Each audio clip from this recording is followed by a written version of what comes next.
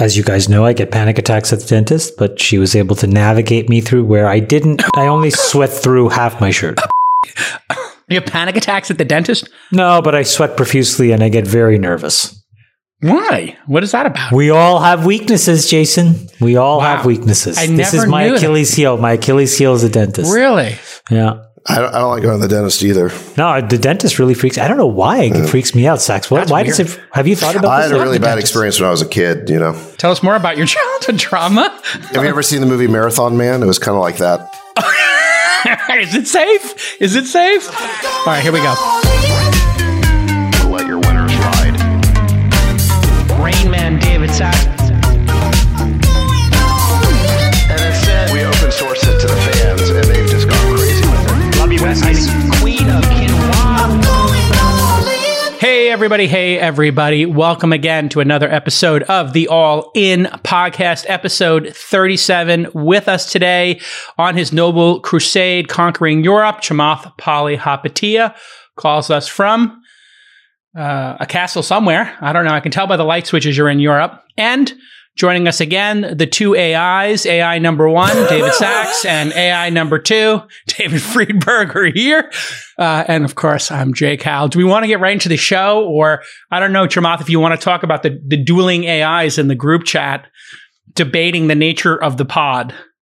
I mean, one guy told the other guy, or one robot told the other robot to fuck off. This is what we know. It's the singularity. But it's when the robots start arguing with each other. See, you don't even know because you don't have any emotions. You told Freeberg to fuck off. Oh, that's kind of true. In fairness to Sachs, he was drinking a beverage with 14% alcohol content. No. I just think that I think the format of the pod is working, and I don't think we need to turn it on its head. That's all. I think we're going to do this. So we're doing it. Oh boy, here we go. I'm so tired and out of it right now, but let's do it.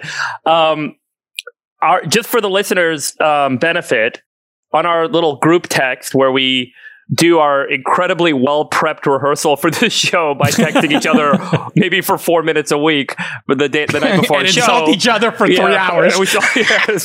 Mostly other stuff is covered over the group chat. But we were kind of debating maybe throwing in a spin and, doing a little group Q&A kind of format. Sax doesn't like it. And we were kind of joking with Sax that he loves getting his sound bites in and then turning them into little short soundbite video clips with his BFF Henry Bellcaster and putting them on Twitter and promoting them around the internet. And my point of view was, I don't think that this show should be about getting to the soundbite, that this show should be about something very different, which is elevating a conversation and creating the context for people to make decisions on their own. And that is to give people multiple points of view and all of the data and consideration when there's a big topic or a big debate underway. And it's too easy for us to take a soundbite and then use that as the narrative to try and influence people to do things or to have a point of view. And I think that is largely the problem we've broadly had in the Twitter social media era, is we are very reductionist. We bring things down to kind of a 1 sentence or 140 character statement. And then we use that as an emotional pivot point for people to get them to go on one side or the other side, as opposed to recognizing that many of the topics we address are that is the way things are done. I get it. But here is Sax's response. Okay. That is a valid point, Friedberg. No. However, humans all need to be led. They are sheeple. We need to tell the sheeple what to think and to get Tucker Carlson into office. Jason, I would like to cut to a new segment that I call Chamath Does a Dramatic Reading. Oh, no. We're allowed to read that group text. So Freeberg did say this. And now a dramatic reading from the group chat. I will be playing all characters, starting with myself. Freeberg rants, to which I say, I'm down with that. David Sachs. You keep trying to fuck with the format of the show. If it ain't broke, don't fix it. Fuck off. Fuck you. Fuck her. You added the F-bombs. My response. He didn't say that at the end. He didn't say that. My response, I'm down with that. Oh, no. Am I going to be able to respond here?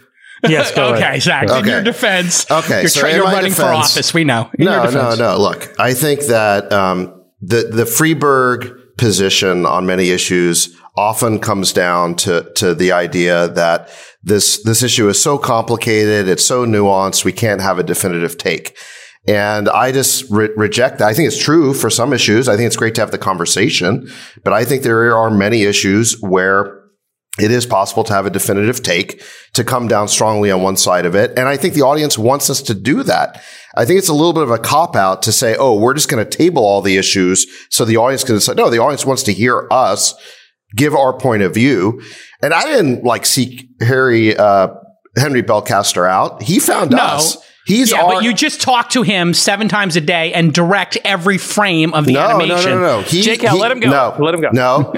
Henry, is one of our super fans, started making these videos. Okay. I ignored the first 10.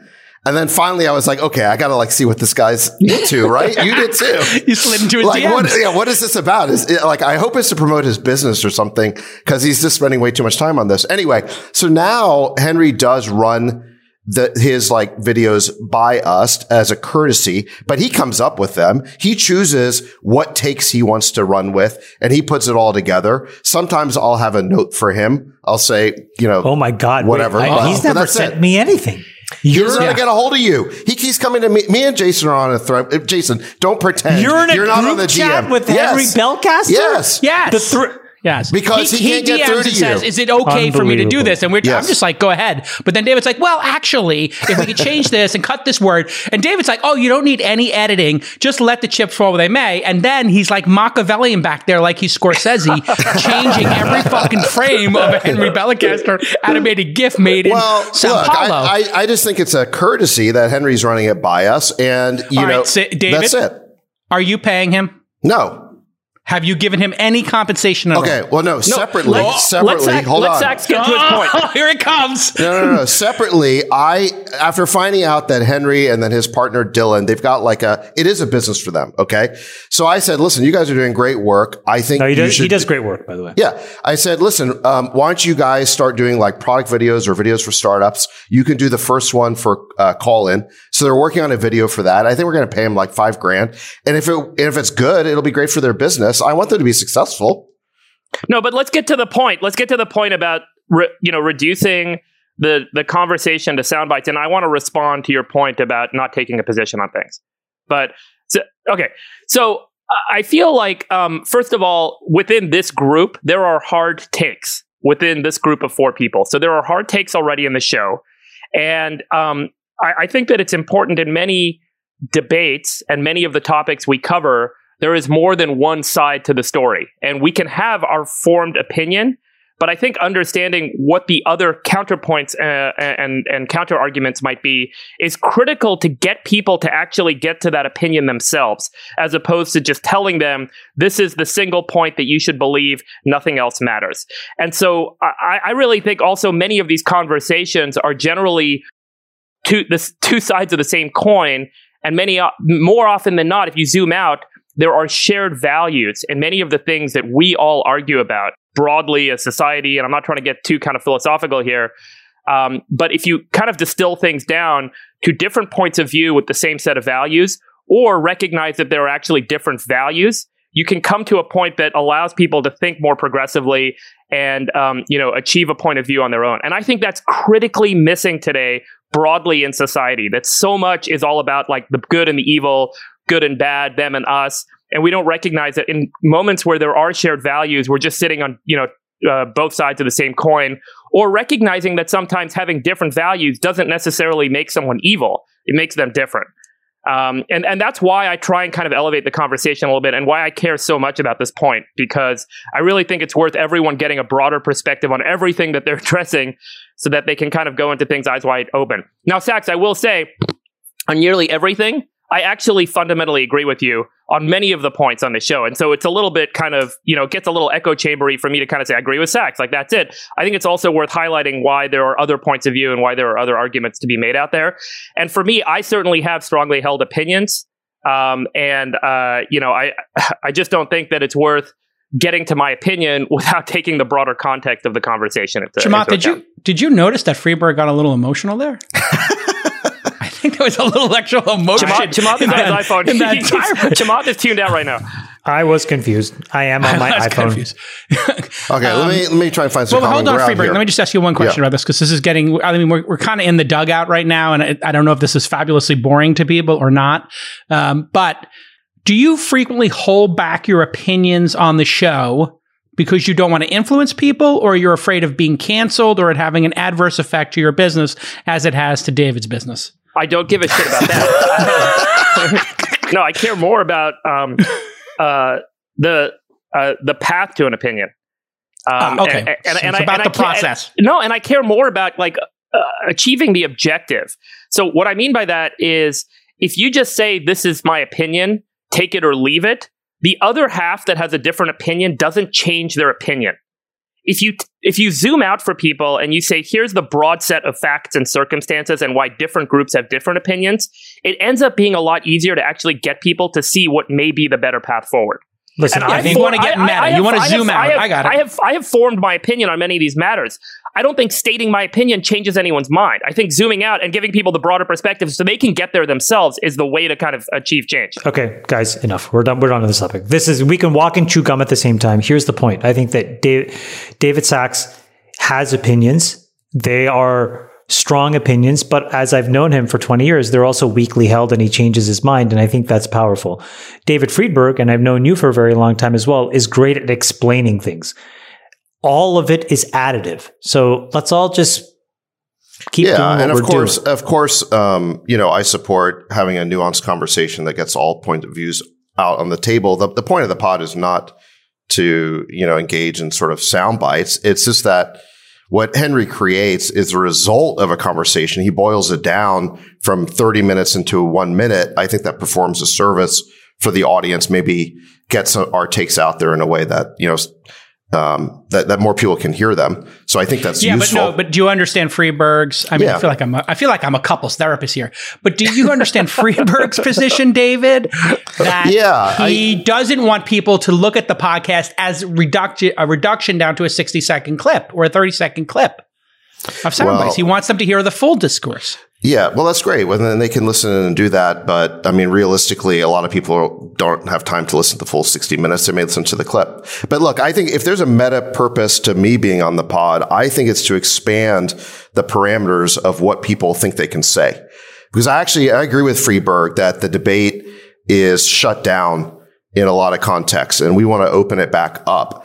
And, you just the Overton window needs to be reopened. Yeah, look at what happened. The whole Frank Slootman thing last week, where he puts out a pretty mild statement about supporting diversity, but not to the point where it jeopardizes merit.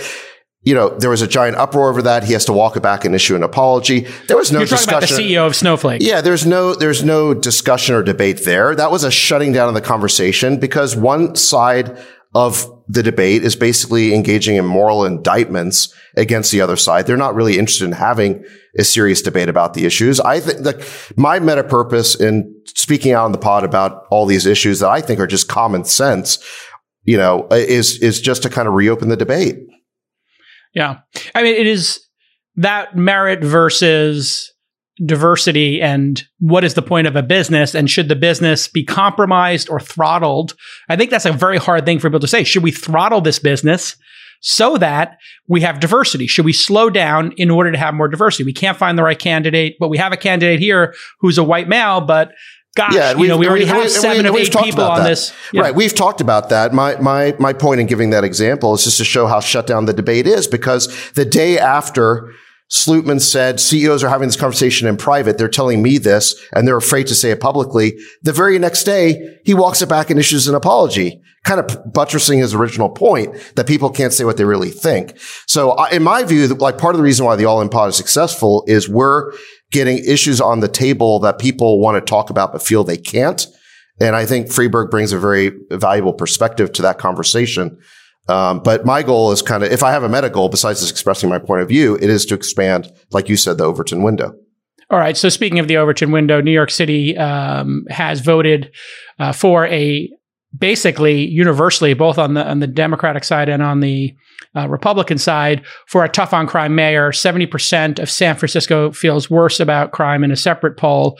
And Eric Adams is the current borough president, a former NYPD officer, and he is looking like because of this stacked voting, it's going to take a little time to figure out who will become the mayor of New York, but he has 32% of first place votes among 800,000 Democratic voters. This guy is a really decent, centrist, moderate human being. Grew up where he was affected and touched by crime. Decided to fight through that. Wasn't, complaining. Became a police officer. Did that. Eventually borough president. Has done that. Runs for mayor. He goes on television. He gives an interview where they say, "What is your perspectives on stop and frisk?" And the answer he gives was pretty specific, which is that, I believe in stopping and investigating potential crimes or some such, right? Jason, you can probably find the exact quote. Well, I mean, having been in the, a New York City Police Department family, and living in New York during stop and frisk, they left out a key word. It was stop, question, and frisk.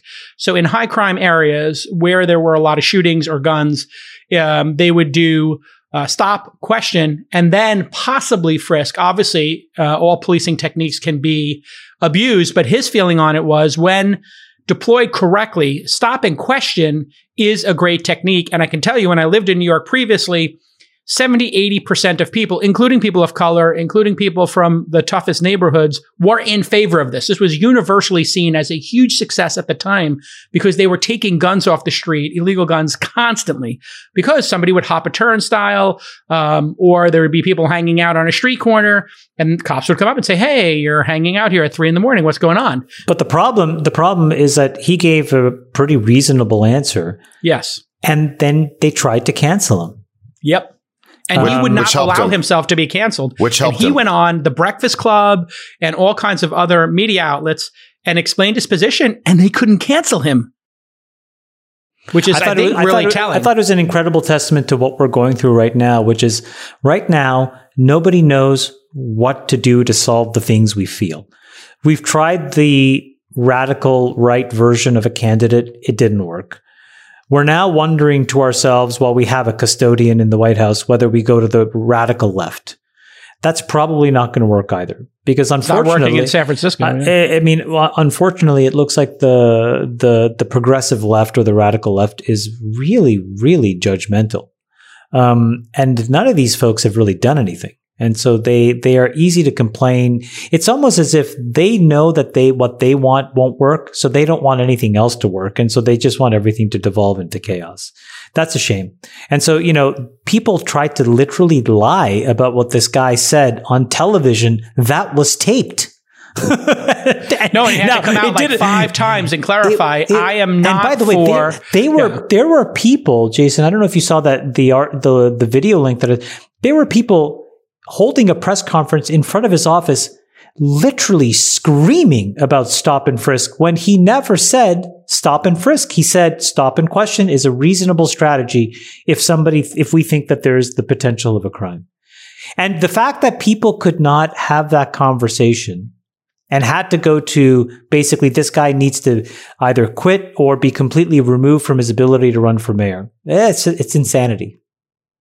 Yeah, and people seem to have lost this ability to hold 2 conflicting ideas in their mind, which is, you could be for criminal justice reform, you could be against police violence, and you could be for strong policing of violent crimes and law and order. And what seems to be happening in both cities, New York, San Francisco, and other places where crime is getting acute, is that people are voting. Here's 2 other conflicting to be safer. Thoughts. Here's another conflicting thoughts. You can believe that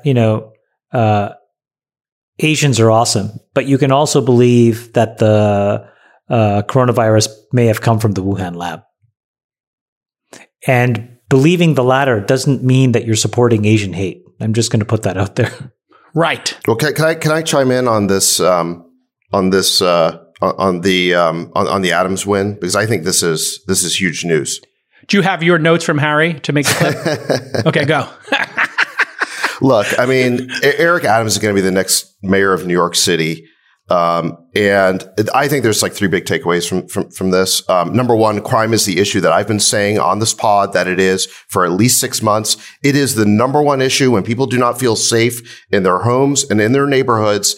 Nothing else matters. And here comes, this really underdog candidate. He is despised by the, sort of the progressive left and sort of the elites of the Democratic Party.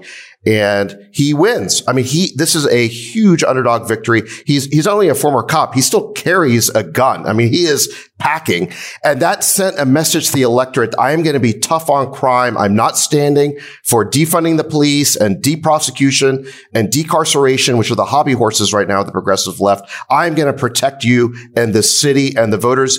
We're eating it up, even in the Democratic Party. So number one, crime is the huge issue. And I think it's going to reverberate throughout America for the next few years. Number two, it showed how out of touch these sort of progressives, and I'd say predominantly white progressives are, how out of touch they are with the constituencies they claim to represent.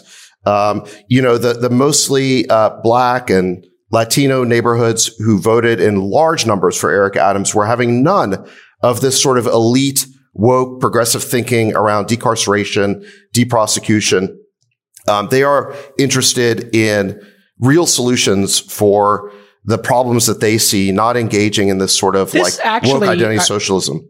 There's actually an interesting nugget in what you're saying, which I think you can broaden out, which is the radical left. I don't even call them the progressive left, because that would mean they were making progress in their thinking. I think it's just this radical left.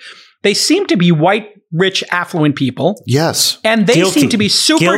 totally. They're super guilty about something. But they're totally disconnected from what actual people of color want. They're totally disconnected. It's almost like they're speaking for a group of people who maybe are like, that's not actually my position. I want my kids to be safe on the way to school. I want guns off the street. If somebody... and I think that I want to read the quote that he had, because this is really important, is to go to the source material, not the headlines from, let's face it, the radical left is running these news publications, and they're determining how they frame him. And here's the question from Vanity Fair. So you'd think there is a way to use stop and frisk that isn't abusive? It's a reasonable question. And his answer, well, there's a word that's missing in there. It's called stop, question, and frisk. So, 2:00 in the morning, you look out your door, you see a person standing in front of your house. He places a gun in his waistband. You go to call the police. I hope. That police officer responds. He needs to be able to question that person. What are you doing with that gun? If we're telling police officers you can't question people, we are jeopardizing the safety of the city. I mean, this is the most common sense, logical framing of the discussion. It's not like they're saying, just pick a random person on the subway and say, empty your pockets and get up against the wall, like the Gestapo. Somebody called something and you question people in the area. We've seen this in San Francisco, that you've got these, social justice crusaders who claim that they're helping minority communities, and you see an increase in the number of victims from those communities. And what Eric Adams said is, listen, we can't just care about the cops abusing their power. We also have to care about violence against these communities when it's perpetrated by criminals. And people responded to that message. And I think the final point that I think that the Eric Adams win represents is that Twitter is not likely win. Okay, fair enough. Is that Twitter is not real life. Okay. Eric Adams has 14,000 Twitter followers. Yang has 2 million. Okay. Yang came in fourth. Okay. And, Yang was sort of the darling of of sort of the Twitter elites. He's sort of, look, when he first got into the Democratic primary for president, he was a little bit of a breath of fresh air, but ultimately he kind of adopted the generic progressive positions on things that did not resonate with the people of New York. They wanted someone tough on crime. And so I think, Eric Adams, he had another great quote, I think, on election night. He said, social media does not pick a candidate. People on Social Security pick a candidate. Okay. Great line. And so here's the thing is, I think we all are distorted in our thinking based on what this very loud, but ultimately small number of voices on social media says, and I think it's not just politicians. And by the way, I mean, it's not just Eric Adams who won because he ignored Twitter. I mean, Biden won because he ignored Twitter, right? I mean, Biden was not on Twitter and he was able to win the Democratic primary for president. So, I think there's a lesson here for politicians, which is ignore Twitter. Moderates can win anything and everything as long as they show up and they do the work. But if you, to your point, spend all your time trying to curate your Twitter image, all you're going to do is validate a bunch of people that really at the end of the day are trying to punch up, right? If you think about all the people that are spouting off, trying to cancel, trying to judge, there's a great quote in many Drake songs, which is like, these people have more followers than dollars. And what he's trying to say is like, you make them important when they don't need to be important. Totally. Now do CEOs, right? You've got CEOs of some of the biggest companies in the world, like Tim Cook, like Frank Slootman, who are making their company policy based on what this small number of loud voices on Twitter are saying. It's ridiculous. I mean, I think the Eric Adams win is a watershed because it shows the emperor wears no clothes. These very loud, progressive, woke voices ultimately do not have that many supporters, and all people have to do is stop listening to them. Not when it goes into the privacy of the ballot box. You have a lot of people, again, similar to what we saw in the Trump election in 2016, where all these people quietly said, "Oh, I cannot support Trump," and then 1 in 2 people went into that ballot box and said, "Fuck you" to everybody. Right. And this is the exact same thing that's playing out, except the opposite, which is now, if you are not completely progressive, at least in your posture and your vocabulary, there's this threat of being canceled. And so you adopt this stuff almost to make your life easy. But when push comes to shove, and we see it here in New York City, and we'll probably see it all over the country, you get into the ballot box, you're going to go for somebody moderate and reasonable that does the simple things that you want to get done. And by the way, they tried to cancel, the New York Times tried to cancel Andrew Yang because he had made he basically said, that mentally ill men who are addicted to drugs basically are punching people in the face, and we need to address that. And the New York Times framed it really interestingly, and I'll read you the tweet. Watch Andrew Yang's response to a question about how he would handle mental health during Wednesday's New York City mayoral debate. Drew fire on social media from people who said it lacked empathy or understanding. And when you look at that framing, he said how he would handle mental health. He wasn't talking about mental health generally and broadly. He was talking about people suffering from mental health on the streets who were homeless, who were addicted to drugs, and who punch people on the face. Right. A massive subset. Yeah. But they framed this to attack him. Then let me just finish the other way they framed it. It drew fire on social media.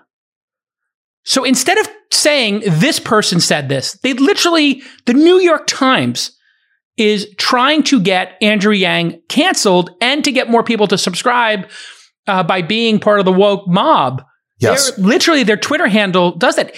I could find 10 times as many people who said, yeah, we can't have people who are mentally ill and violent on the street punching people. It was Andrew Yang's single best moment of the campaign is he talked honestly about the risk to the public of mentally ill people living on the streets and attacking people. It was his single best moment. The reason he did it is because he saw the traction that Eric Adams was getting on the safety issue. And if Yang had done that from the beginning of the campaign, he might be the next mayor. Yeah. Let me read this from Eric Adams. Yang cared too much. Ultimately, his Achilles heel was caring too much about the very online voices on Twitter, like the New York Times. And we've just seen that Eric Adams has proved it's all a house of cards. Nobody really cares what they think. Here's the quote from Eric Adams. If the Democratic Party fails to recognize what we did here in New York, they're going to have a problem in the midterm elections, and they're going to have a problem in the presidential election. The Brooklyn borough president said, America is saying we want to have justice and safety and end inequality. And we don't want fancy candidates. We want candidates. Their nails are not polished. They have calluses on their hands, and they're blue collar people. Common sense. Common sense. We're going to return to common sense. Freeberg, I had CC'd you on this thread where somebody said they found missing sequencing of the COVID genes that were submitted to a database. Did you have a chance to review that at all? I did. And since you sent that, it's become a little bit of a story. A lot of people have kind of picked it up and followed up on it because it did ignite quite a bit of interest. So the story is a guy named Jesse Bloom, who's a researcher at the Hutchinson Cancer Center in Seattle and has been studying, COVID, as a lot of scientists have kind of shifted their attention over the past year, but has a background in virology. He was trying to pull some early genomic samples that may have been taken from patients early in China. So what this means is, when patients kind of in the early days were emerging as potentially having SARS-CoV-2, they were swabbing them and then doing a genomic read of the RNA they find from the virus in that swab.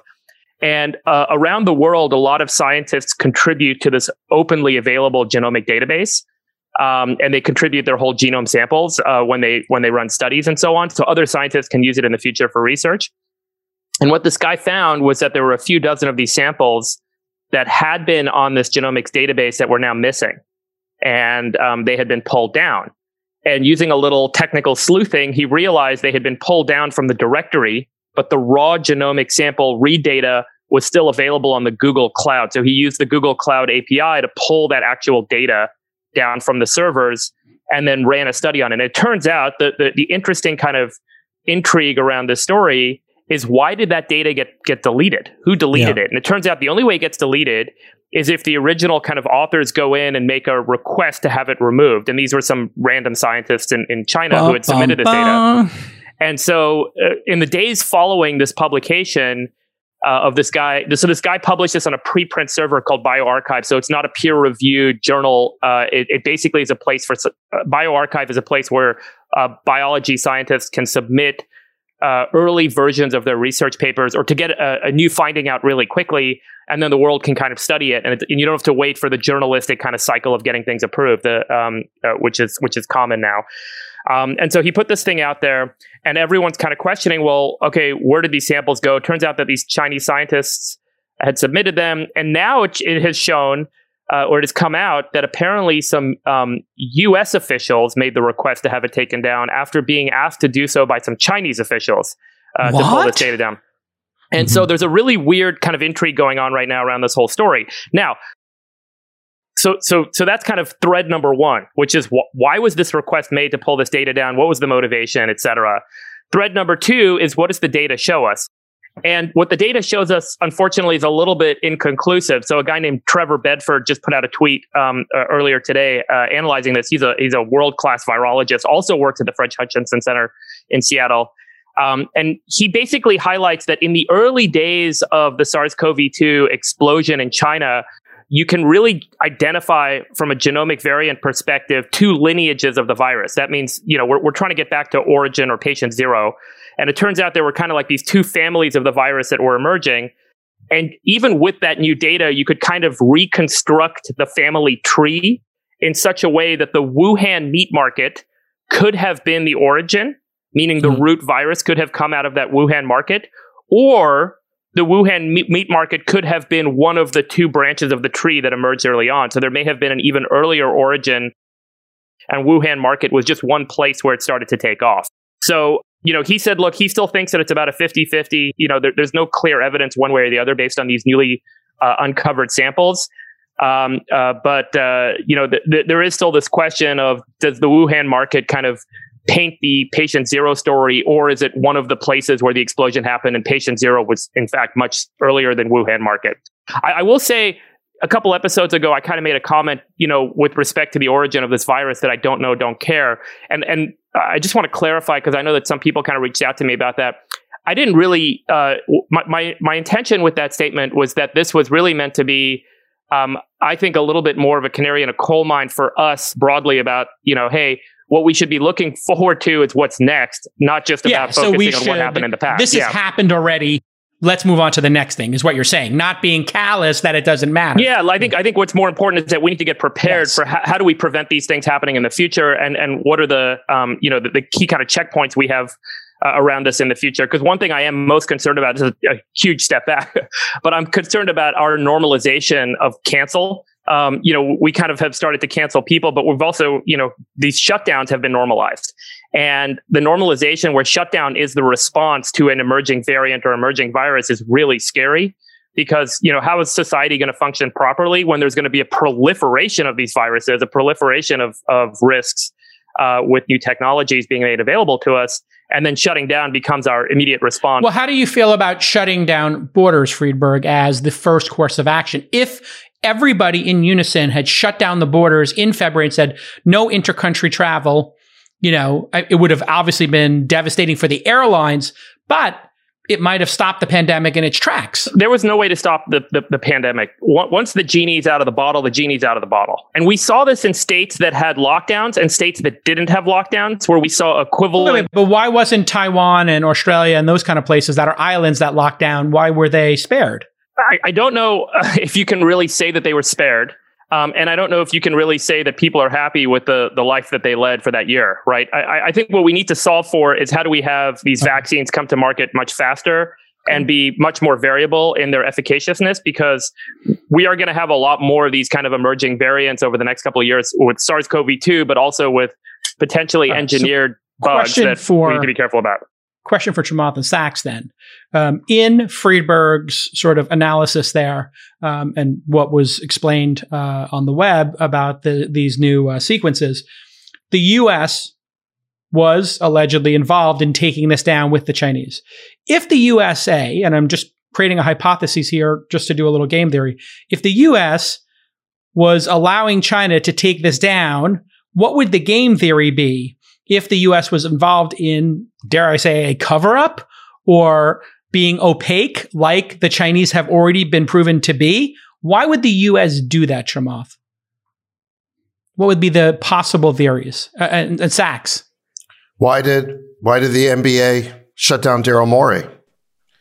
But that may not be national policy, J. Cal, right? So like a scientist, an American scientist or an American official, right, could have made that request. It doesn't mean that it was a conspiratorial process to remove this stuff. Yeah, no, I want to jump the gun. I want to jump the fence and say, if in fact some U.S. people were involved, so to your point, it could be an individual covering it up, or it could be an organization in America, or it could be, some set of organizations. But Sachs, you wanted to jump in. Well, look, I don't believe the wet market theory precisely because there is a cover up. I mean, the wet market theory was the official CCP WHO party line about where the virus came from.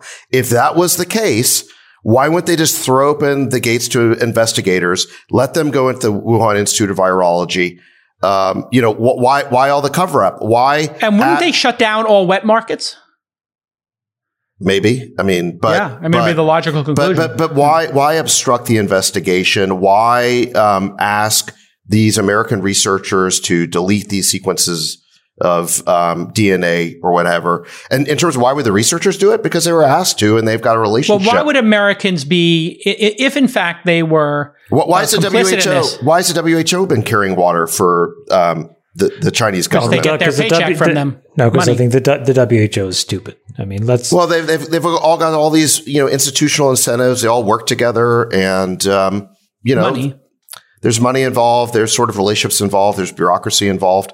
And then there's a level of incompetence. Yeah. So it could be incompetence. Could it also not be that we funded that laboratory in some way, right? We had given some money towards it. That's, I think, established. Yeah, gain of function research. Guys, I think it's I am a better. So and then I'll it's just egg say, on our face if they were in fact doing this. So I think we don't want to look bad, or we don't want to be in conflict with them because then Americans in the West might demand we be in conflict with China. No. I think it's what Friedberg said, which is like, look, what seemingly a low level request is made to basically delete an entry in a table. You do it, not thinking anything of it. I think it's pretty clear that this was something that leaked out of that lab. The thing that we will never, ever know is how and why, and whether it was purely accidental or something more nefarious than that. And I think this is why, to Friedberg's point, we just have to put a pin in all of that and move on and try to figure out a way where we set ourselves up so that the next time, for example, we hear about the Delta variant now. We're going to hear about other variants in the fall. It's going to be a tough winter. We cannot shut down. Yeah, well, I think we need to know what happened here in order to inform our plan for the future. So I think, to your point, walking and chewing gum at the same time, why can't we do both? Yeah. Well, I mean, think about it. So I've never heard anyone seriously argue that the lab leak was intentional. I mean, I think because that would have posed, I think, a risk to China itself. But let's say it was an accidental lab leak. What that suggests is, look, the Chinese knew everything about this virus for months while we were all here pulling out our hair, trying to figure this thing out. What is it? Who does it affect? What are the risks? We're all having these debates in the United States and trying to get to the bottom of this thing. And they knew everything about it, and they weren't telling us. But hold on, Friedberg. I mean, I think I read this somewhere, but Moderna had characterized the vaccine 48 hours after getting an email of the DNA sequence of the. Anyone can do that. Yeah, within 48. So this was done in January. As soon as we got our first but if readouts, they did make it, to David's point, why don't they tell us how they made it? It took us months. It took us months to understand the pathology of the virus, right? Yeah, it's that's not what matters, JCal. You can read the code; it's very readable. You can read the code within a day, and then you can pick the area, the spike protein, which we already knew about. And you can say, let's go build some, target. So how they got there doesn't matter, is what you're saying, Friedberg. How they created it, how they got to this, it doesn't matter. If the Chinese, you're asking how the Chinese edited the virus in a lab? Is that what you're saying? Yeah. Was this like a 3-year project? Is this the 17th version they worked on, or the second? There's so many things. Jason, you're characterizing this as if it was a designed weapon. Is that what you're saying? Well, I'm saying it was designed not as a weapon, but they were doing what is the evolutionary word? Remember, gain of function research. Gain of function means that translate gain of function in plain English, Friedberg?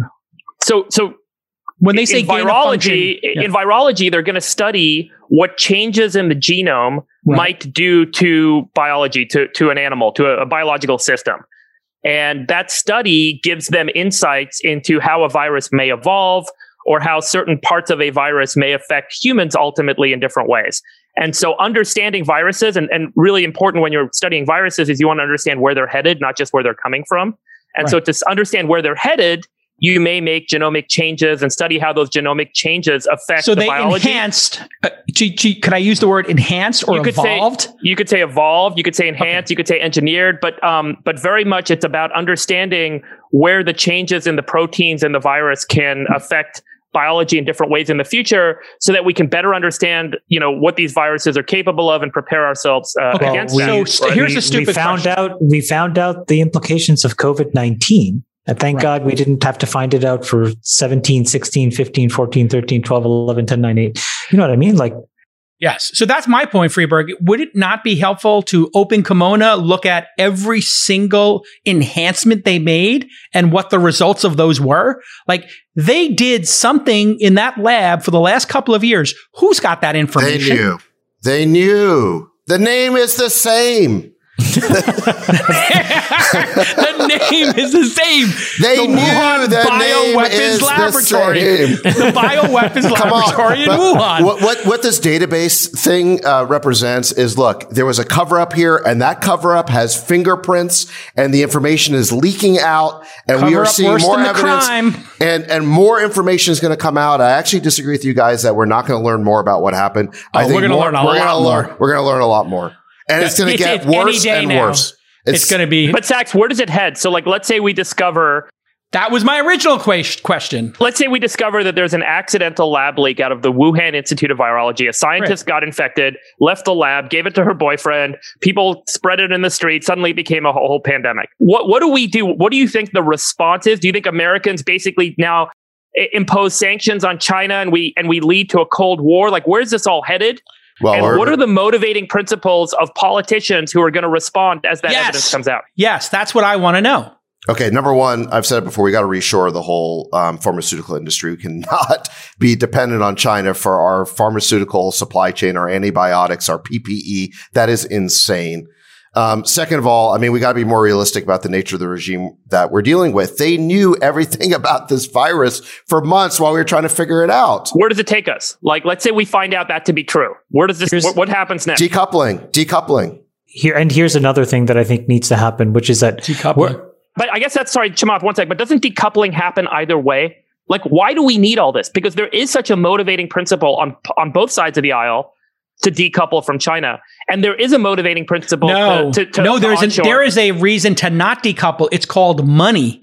There is a group of elites who do not want the decoupling to happen. From the NBA to iPhones, Apple, the NBA, and Disney do not want to decouple. They want to integrate these two societies so that we can make money. I'm not sure that decoupling is my theory of what people are scared of. No. Okay, wait. People are scared of a decoupling. I just want to say two things. I don't think that there's like a group of elites that want that to happen necessarily, because I think that their lives are complicated. And what they would love to have, I think, is actually two end markets. You have to remember, if you go from one global market to a duopoly market and you're a seller of services, you actually have more pricing power in a duopoly than you do in a monopoly. So, if you're Disney theoretically and you have the ability to differentially price two different pieces of content, you're going to do that.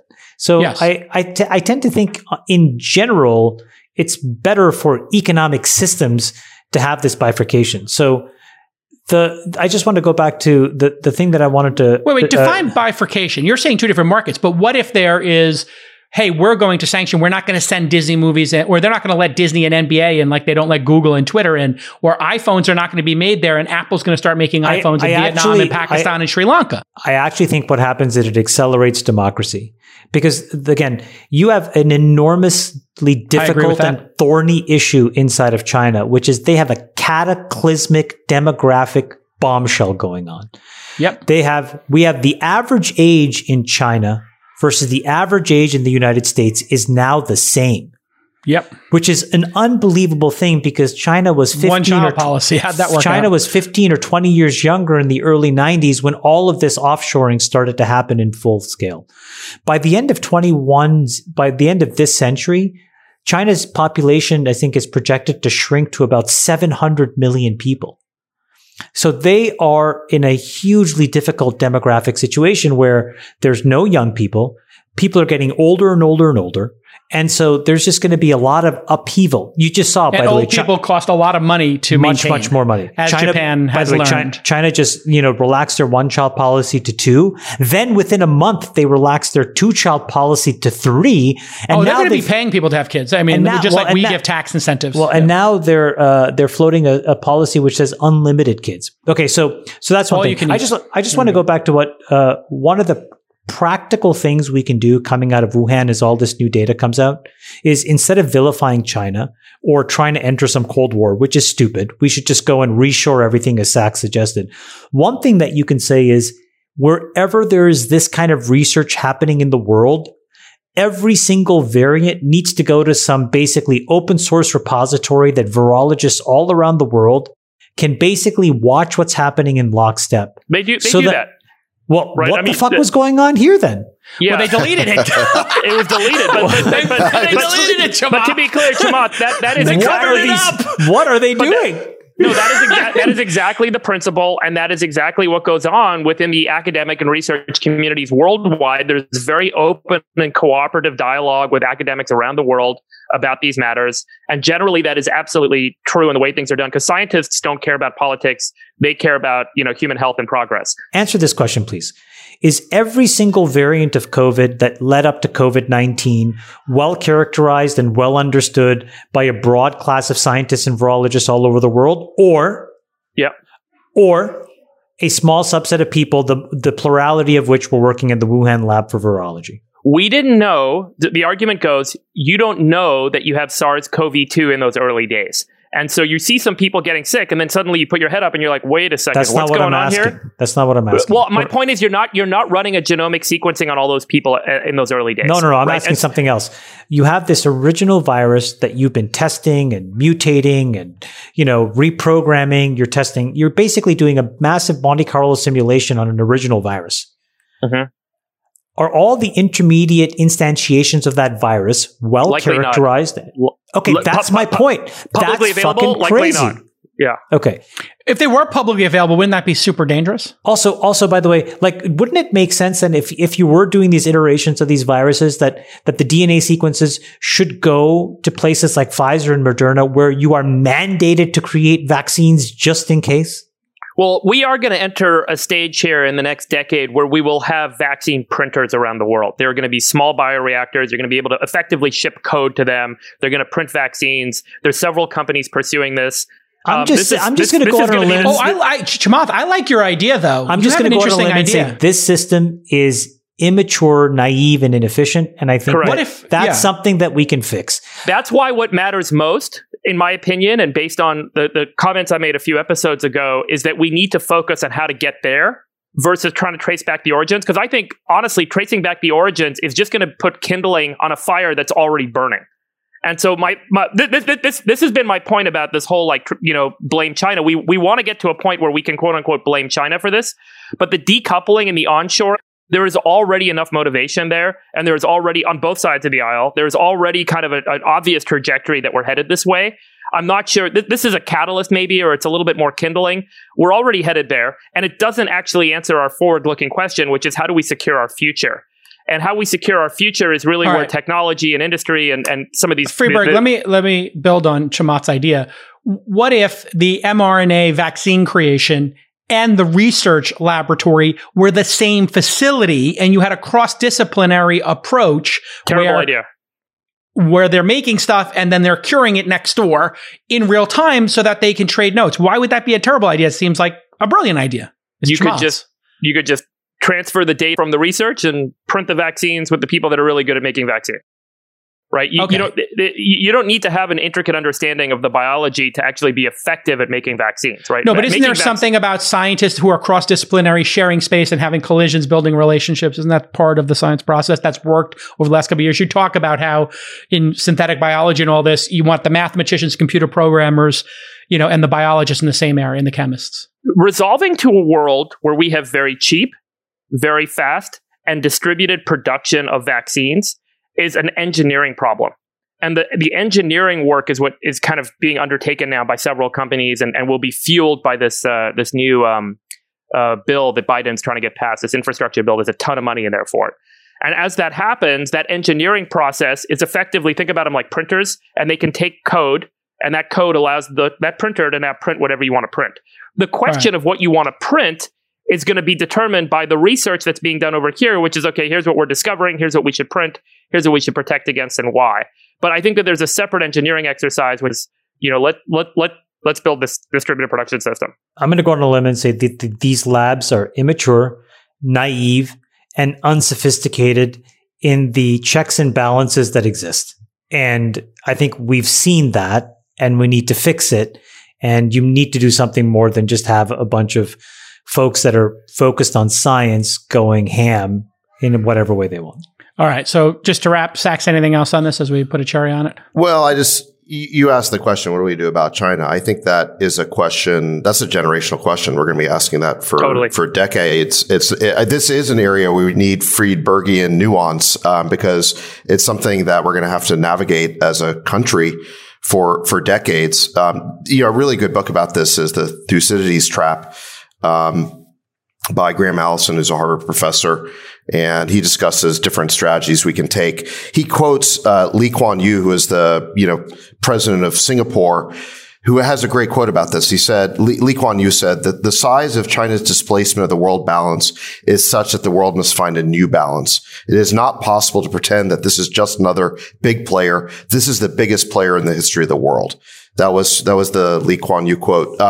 So we were dealing with this issue even before COVID, but I do think that COVID has unmasked this regime a little bit and caused people across both sides of the political spectrum to look at this regime, I think, more realistically. All right. So in somewhat related news, Apple obviously building all their phones over there and now having servers and data over there has led to a lot of scrutiny of big tech. But the more pressing issue is the antitrust bills that seem to be fast-tracked. On Wednesday, U.S. House Judiciary Committee discussed six proposed antitrust bills. One bill sponsored by a Democrat from Rhode Island would call for Apple to allow third-party app stores, seems reasonable, and provide iPhone technologies to third-party software makers.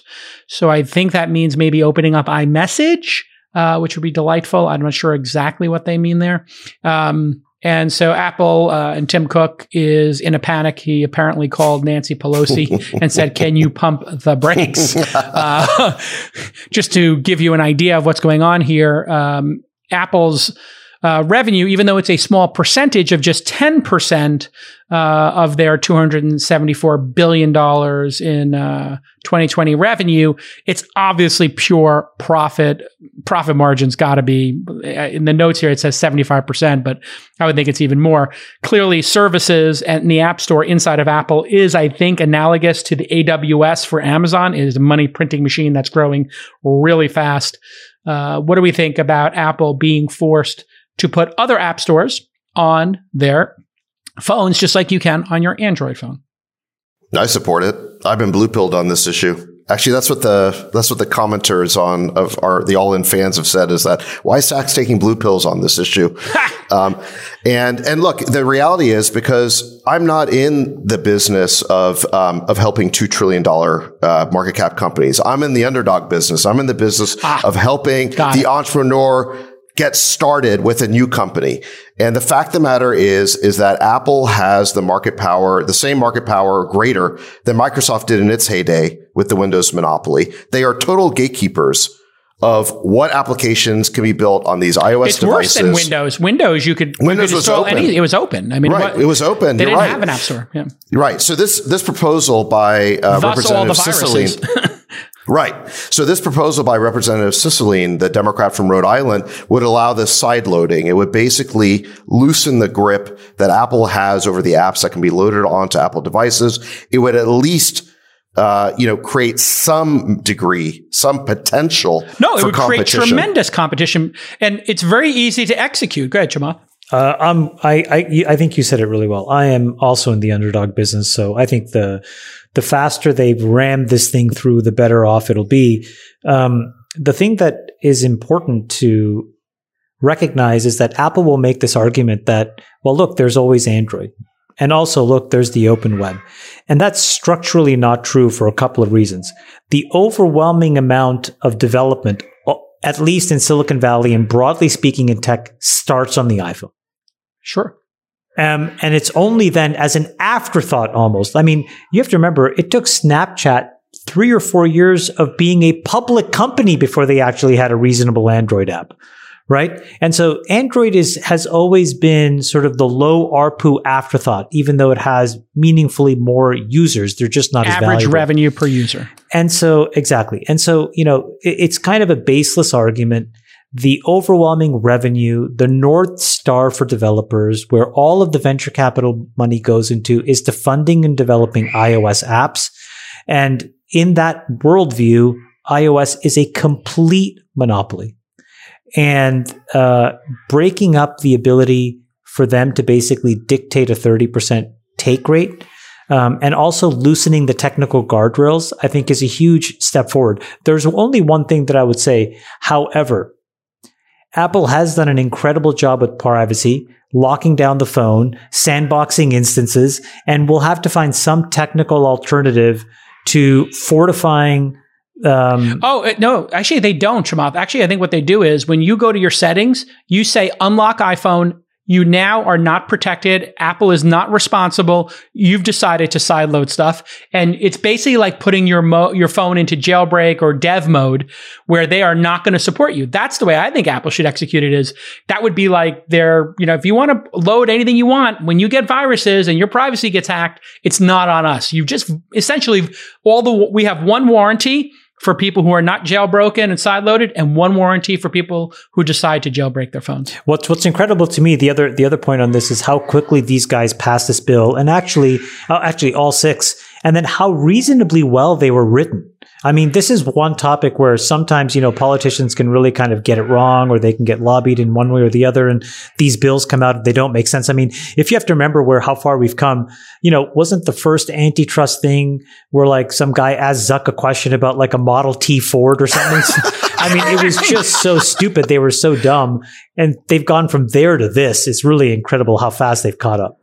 I think this is just a terrible precedent. And I think if you guys, weren't going to make money by weakening Apple and Alphabet, you guys put your free market hats on, you'd kind of acknowledge that this is just a terrible precedent. We were not angel investors. We did not do the Series A of either of those companies, Friedberg. Yeah, I recognize that. And I think like if you guys had a bunch of shares in Alphabet or Amazon or Apple, your opinion would be a little bit different. But I'm just observing exactly what you said. I have shares in Amazon and Facebook. Yeah. Well, look, I think in this particular case, he's in the process of selling them. At the end of the day, if Apple and Alphabet didn't make incredible products for consumers and focused on consumer happiness, they wouldn't be as successful as they are. And much of, if you remember kind of the early days of the Apple App Store ideology, it was about curating apps and curating the quality of those apps so that the quality of the overall iPhone experience would be superior to anything else out there and consumers would love it. It wasn't about blocking out competitors and blocking out rivals and blocking out other platforms. It was about making something that consumers would absolutely love. Incorrect. And the same I think is true. Incorrect, yeah. Friedberg. They blocked third-party book stores and book readers. They blocked browsers. They wanted to own the experience. VLC and open source players. They did that because they wanted you to use their own products. They set standards. They set standards on the App Store, and as long as you met those standards, those apps got in there. So YouTube's in there.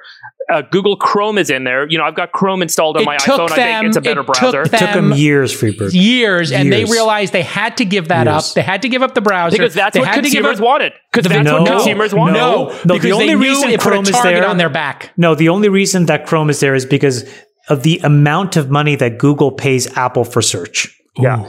Look. And that was a quid pro quo in that search deal. I will bet you dollars to donuts that that's the only reason Chrome is supported on iOS. Yeah, I don't think Apple is that dumb. I'm pretty sure that these guys recognize that if consumers want something, they better give it to them. And if consumers wanted a bunch of shitty apps on the phone that didn't work and broke down all the time, you will then go through the process of jailbreaking. Should you be able to jailbreak your phone and hack it, Friedberg? I don't think that I should be telling Apple how to make their friggin' hardware. They should make their hardware, and I, as a consumer in the free market, should decide if I want to buy it or not. And if I want, it's not a free market; it's a monopoly. And if I want to have a duopoly, I can go buy a friggin' Samsung, or I don't know if HTC still makes phones, or Nokia or BlackBerry. I guess these guys are all dead because their products suck. But at the end of the day, if there's an alternative out there, I will buy it. And if you guys want to go fund a hardware company that builds a software platform on top of the hardware and make it compete with Apple, over here. I'm not a monopolist. I'm just pointing robber out, baron.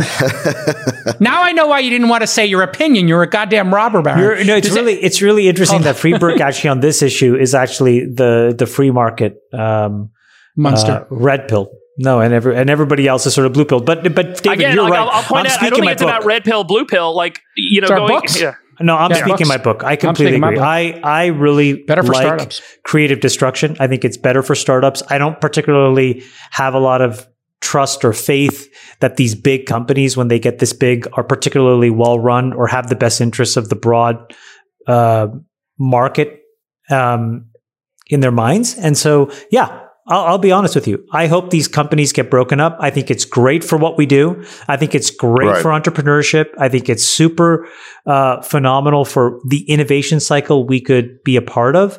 And I would hope to participate in that and make a bunch of money along the way. I think the best way to destroy a monopoly is to build better technology that disrupts them.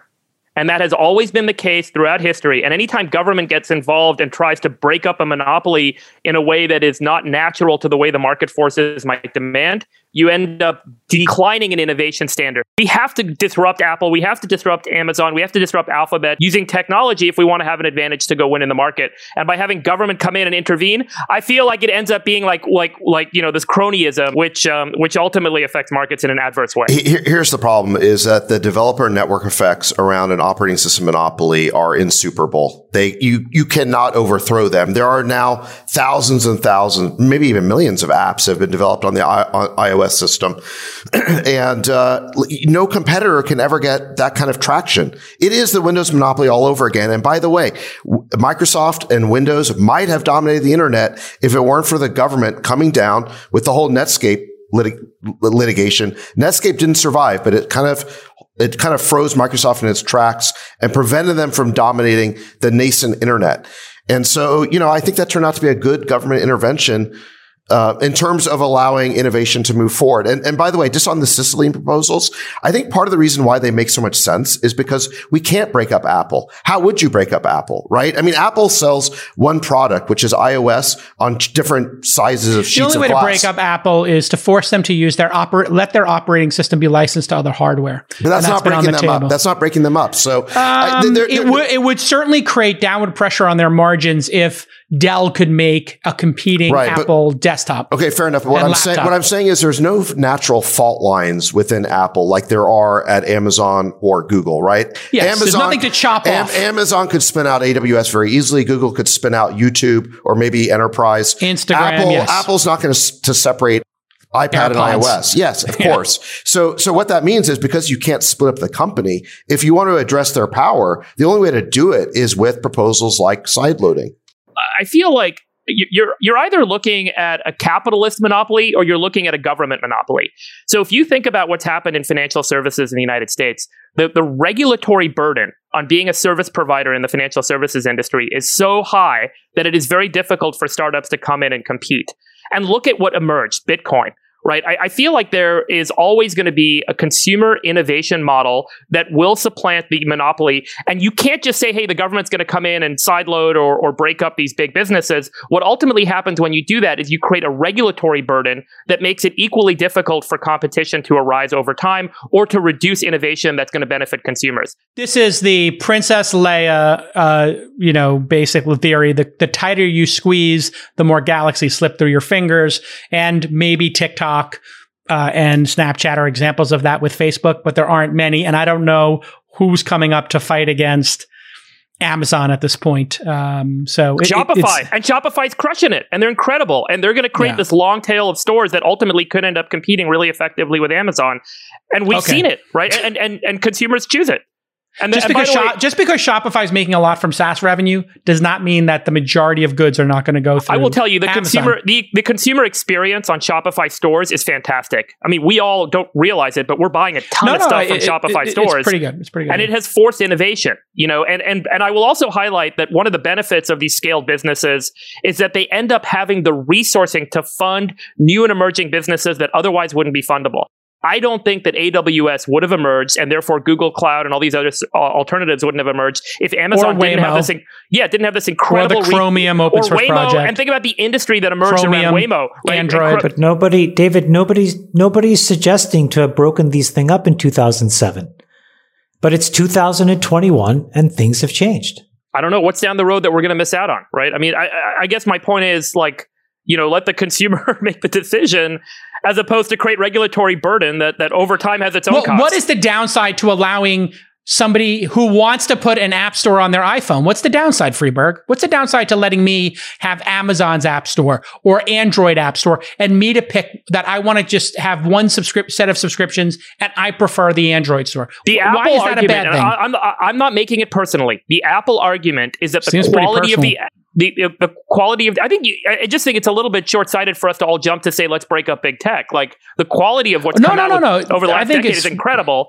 And the new products that have come out is just mind-blowing. And, we all kind of miss the fact that these are the beneficiaries of scaled businesses. And, you can't really see a startup go do Waymo, right? We are not saying break up big tech. We're saying get rid of the 30% app store fee because that negatively impacts our portfolios. Let's be clear here. This is screwing with the margins at a lot of the companies we invested. We want that take rate lowered. I mean, if Apple just made the take rate 15%, this entire thing goes away. Epic Games feels great. Spotify's feel great. That's what they should have done. When you overplay your hand and then all of a sudden you create a group of enemies from Netflix to Spotify to Epic Games, that was Apple's big mistake. They should have given those people a lower rate and just slowly lowered the rate, which is what everybody's doing now with creator percentages. And I think that's what YouTube should do now. The 45% they're taking, just lower that to 30. Just give up a little bit of the take rate and people will feel more reasonable about what you're taking. Can I bring in that Substack article by Antonio Garcia Martinez? It was called. You want to end on that, or you want to end on McAfee getting killed by the Mossad? I don't want to just end. I want to end the Apple segment on AGM's article, which was called "Bad Apple." Although great article. Yeah, I mean it was unbelievable. But David was so. I just want to let people know how excited David was about this. David, I think, is like ready to be in a full-blown bromance with Antonio. I mean, which David are you talking about? I'm talking about you, Sachs. You are you in love with Antonio? It's a big pause. Oh, he got cut out. We lost him on Zoom when I asked him if he's in love. Apple came in and they pressed pause. Apple pressed pause on the stream. Look, he's frozen. Look at the frozen look in his eyes. Oh look gosh. How that's the look of love. Jamal, did you read that article? Of love. I thought it was really well written too. It was well written. He's a great writer. Great writer. He's a really, really good writer. But here's the thing. He is getting paid probably $300,000 to $700,000 to write on Substack after getting fired and after getting a giant settlement from Apple, whatever that's going to be. So he is making out like a bandit. But I thought the funniest part was like, I'm not being silenced here, because I'm now being paid to talk about Apple for the next year by Substack. But I thought his most salient point was Steve Jobs would not have been able to exist in the Apple that exists today. He would have gone run out of Apple is what he said. He would have been canceled. I mean, Steve Jobs would have 100%. David, you broke up when I asked you if you were in love with Antonio. I think you got... No, Apple cut you off. Yeah, exactly. No, look, I think I don't agree with everything AGM writes, but I do think he is a fantastic writer with a lot of interesting perspective. And that ending of that article, the reason I want to mention it is it kind of goes to Friedberg's point about how much innovation is there really at Apple now that the genius who created it is gone. And he ends his article by saying, when Apple launched the Mac computer in 1984, they famously ran that Super Bowl ad that featured a solitary figure flinging a sledgehammer into a Big Brother-like face, spewing propaganda at the huddled ranks of some drab dystopia. And then AGM says the tech titans nowadays resemble more and more the haranguing figure on the screen rather than the colorful rebel going against the established order. Whether it be hiring policy or free speech, Silicon Valley has to decide whether it becomes what it once vowed to destroy. The reality is the great genius who founded Apple is long gone. It is run by HR people and woke mobs. It's run by a supply chain manager. Exactly. And so there is no more innovation there. They are just a gatekeeper collecting rents. And, Friedberg, you're right to raise the issue of what's going to create the most innovation. But the thing that's going to create the most innovation is letting entrepreneurs create new companies without needing Apple's permission. I will tell you something. I think that over the next decade, because of exactly what you guys said, that Apple is run by managers who don't want to see loss, but aren't driven to gain. You're going to end up seeing Amazon in particular, and Apple likely as well, lose to the likes of Shopify and Square and Stripe. Shopify, Square, and Stripe are all formidable threats to Amazon over time. And now that Bezos is actually going to step out, and it is going to be run by a bunch of managers, and you have these founders of these three companies still running all three of those businesses, And all three of those businesses are going to be incredible competitive threats from different angles on Amazon. That is where innovation wins. And you will see it because leadership driven by founders at those businesses could take them to compete directly with these guys. And you don't need the government to come in and intervene. All three of them are building and are going to continue to build better experiences for consumers and for merchants that could end up disrupting the Amazon monopoly. I'll give you a different take. I think that all four companies are going to win. Including Amazon. Yeah, they're going to continue to win. And I think what it shows is that Shopify and Stripe and Square had to have very precise entry points in markets. And in many ways, the things that they are allowed to do is still quite constrained because Amazon exists. I think that that's fine. That should be allowed, but I don't think that's what's going to get, legislated and then litigated over the next 10 or 15 years. It's a handful of very specific practices that constrain what folks can do. I think the App Store is a constraint. The algorithmic nature of Facebook's newsfeed and Google search are constraints, and people are going to test those things. And I think that in testing it, you're probably going to do what the government was successful, as Sachs said in 2000, which is just slow these guys down. You have to remember, at some point, there were probably more DOJ lawyers inside of Microsoft than product managers. And everything, if I remember correctly, from a feature perspective, had to go to the DOJ for approval for some time.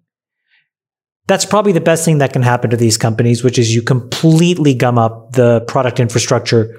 Then, Friedberg, you're right. The human capital equation changes. People leave. It's not that fun to be there. They go to startups. But again, you needed the government to step in.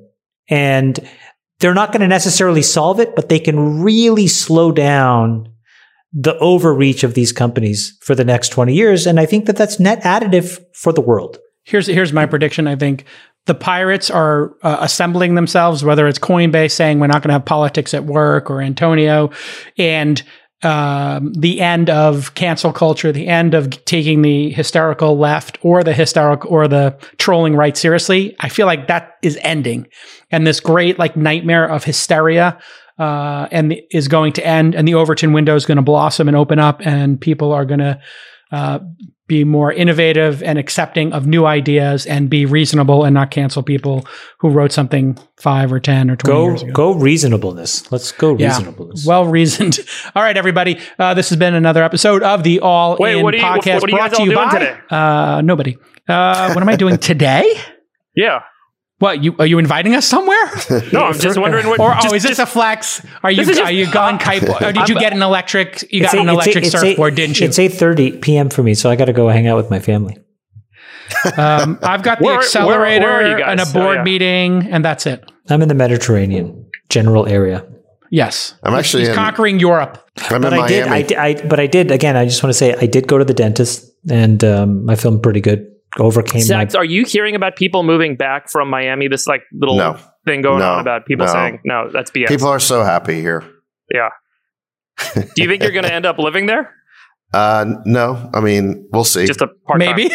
No, maybe. Did you get orthopedic? Did you get orthopedic shoes when you bought that shirt? Oh my God! Did you join a golf club? Are you in a retirement community right now? Guys, I'm on a diet. I predict by the end of the summer I'll be thinner than Jason. Yeah. Is there a weight bet coming? What? Go to Dexatrim. Wait, okay. Bring it. Go to Dexatrim. Dexascan, whatever. Go to Dexascan and let's go. Next episode, show your Dexascan. I'll show mine. Weigh in. Do it. Dexascan, and then we'll propose a bet. Do it. What are you weighing right now, Jake Al? Jake Al, what is your weight? I think I'm 194. Okay. 195, something like that. And what's your height? What are you? 5'8.5". 5'9". What are you? You do look thinner. Yeah, I think I've lost about 5 pounds already. I'm about 185 right now. And what's your height? 5'9". Oh, we're the same height, and you weigh 10 pounds less. You look good. Are you on any pharmaceuticals to lose weight? No, I'm doing intermittent fasting. I'm doing no carbs, and I'm trying to be as plant-based as possible. So. Go Sachs. Nice work. Oh, good for you, Sachs. Awesome. You do look better. You feel good? More energy? Yeah. I mean, I was getting just that extra 5 pounds, kind of tipped me over. I think I got another 15 to go, but. You think you could be 170? Oh, wow. Yeah. That's my goal. Have you cut back on drinking? Yeah, you can only take on so many demons at once. We had some incredible wine last night. Well, I thought you were a vodka guy. Can't you just do like a vodka and soda and be good? I don't want to give up. I can't give up wine. I can't wait till we play poker and drink some more Tomas wine. That's so fun. Oh, I can't wait either. Love you, Sax. Love you, Harry. Love you, Harry videos. Love you, All In Stats. Back at you. All right. This has been the All In Podcast, brought to you by nobody. And if you'd like to join the All In chat, you can join our iMessage group. The first 10 people, it's $10,000 a month. We're going to monetize by allowing 10 people to be in the iMessage chat for $10,000 a month each. And you get to break chops. It's only like $300 a day to be in the... I got to figure out a way to monetize this. All right. We'll see you all next time. Bye-bye. We'll let your winners ride. Rain Man David Sack. And instead, we open source it to the fans, and they've just gone crazy with it. Love you, West. Queen of Quinoa. Let your winners ride. Besties are gone. Go 13. That is my dog taking a notice in your driveway. Oh, man. My haberdasher will meet me at Clinton. We should all just get a room and just have one big huge orgy because they're all just useless. It's like this sexual tension that they just need to release somehow. Wet your beak. Wet your beak. Wet your feet. We need to get merch. Besties are I'm back. going on.